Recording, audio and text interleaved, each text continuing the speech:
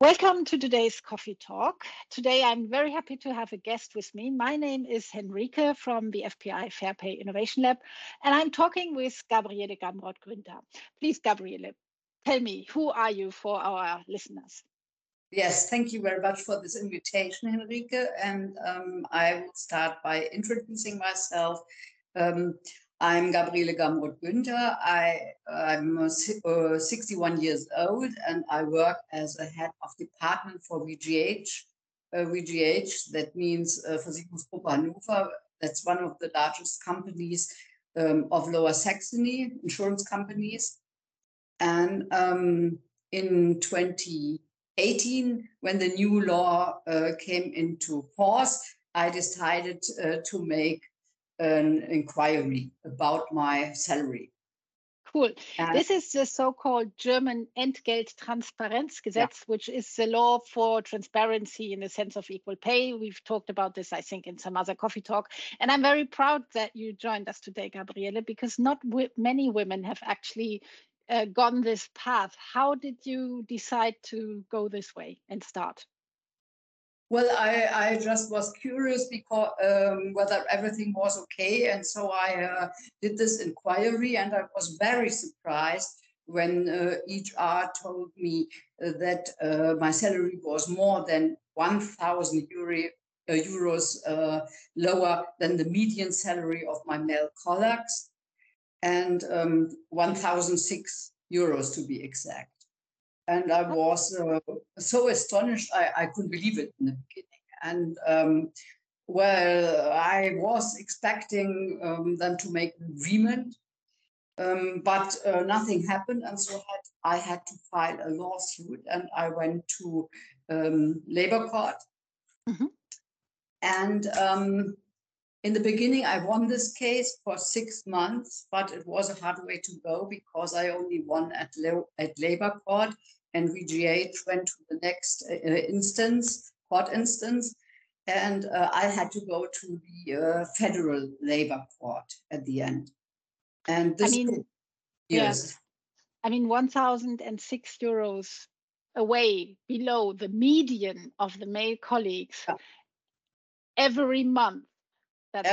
Every month, 1,000 euros less than the median. That's really a lot of money. So great that you've done that. I don't think many are doing this inquiry. So you've done your first part, and you're in the second part, and it's 2018, so it's taking quite some time. What do you see is happening? How is it sort of moving forward? Well, after they made their decision in 2021, the federal court decided that there is a shift in the burden of proof if there is such a big difference. If the salary of the woman is lower than that of the median of men, there's a shift in the burden of proof, and that means that no longer the employee has to prove there is discrimination as a reason for this difference, but the employer has to prove there is none discrimination at all. And this was, did I hear correctly, Gabriele, that because I really enjoy this change of the law in the way of the burden of proof, this actually only came because you have been fighting already, meaning that making it easier for others is because you started, which I think is also very important for everybody to know. We don't get further if we don't use the laws that are already there, even though we might think they are not good enough. They change on the way. So now we have the switch in the burden of proof. You don't have to prove why you get less, which is crazy anyway, but the employer has to prove why you should be getting less. Can he do that? What do you see is happening now? The whole lawsuit went back to the regional labor court, and they had the opportunity to prove that, but I think they couldn't because they finally accepted the 6 months. But from the 7th month on till today, I'm still in discussions. So I had to sue again for the rest of the time till now.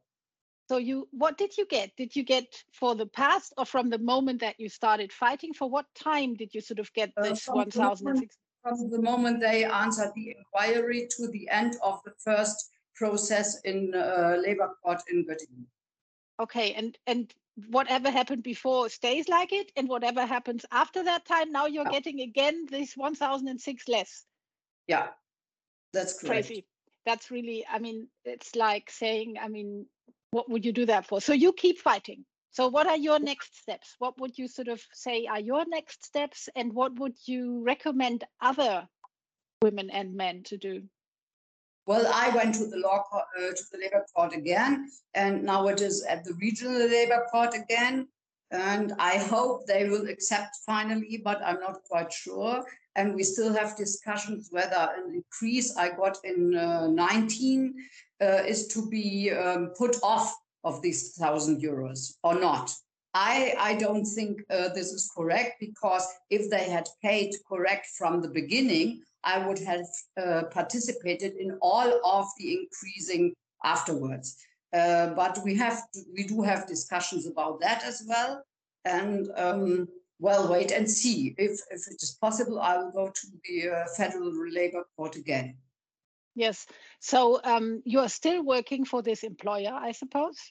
Yeah, I am. And I have been working there for 25 years now, more than 11 years as head of department. But that has been stressful after there had been some reports on press and media, mass media. Yes, I can imagine. It's like double hard. You're working there, you're still working there. You probably enjoy working there. Otherwise, you wouldn't have been working there for such a long time. Then you fight. You find out that they don't value your job the same as they do from the same job from other, preferably male colleagues. Then you fight. Then you just get it for a part-time. You don't get it sort of onwards.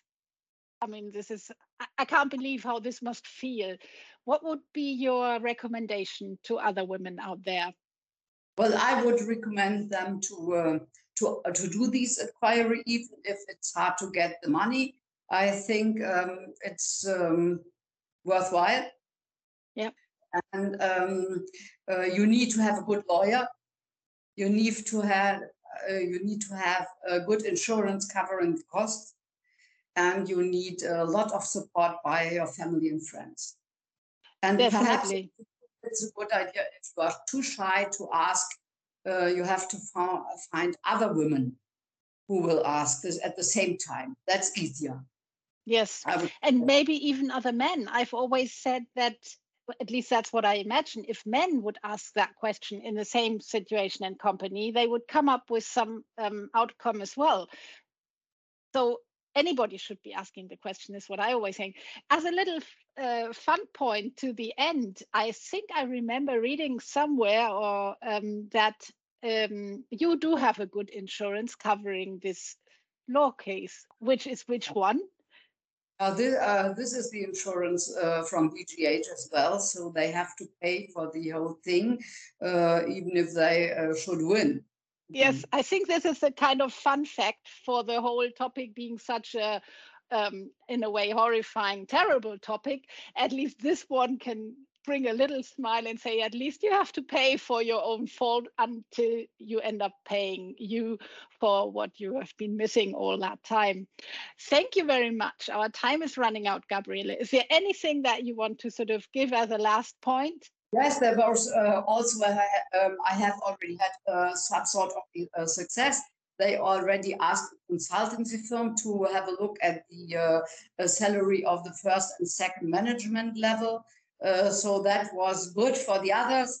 And I should be very happy if we could find an agreement so I could go on working without this stress.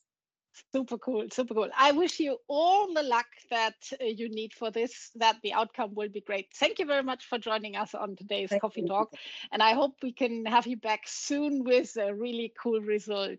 Thank you and goodbye, Gabriele. Goodbye.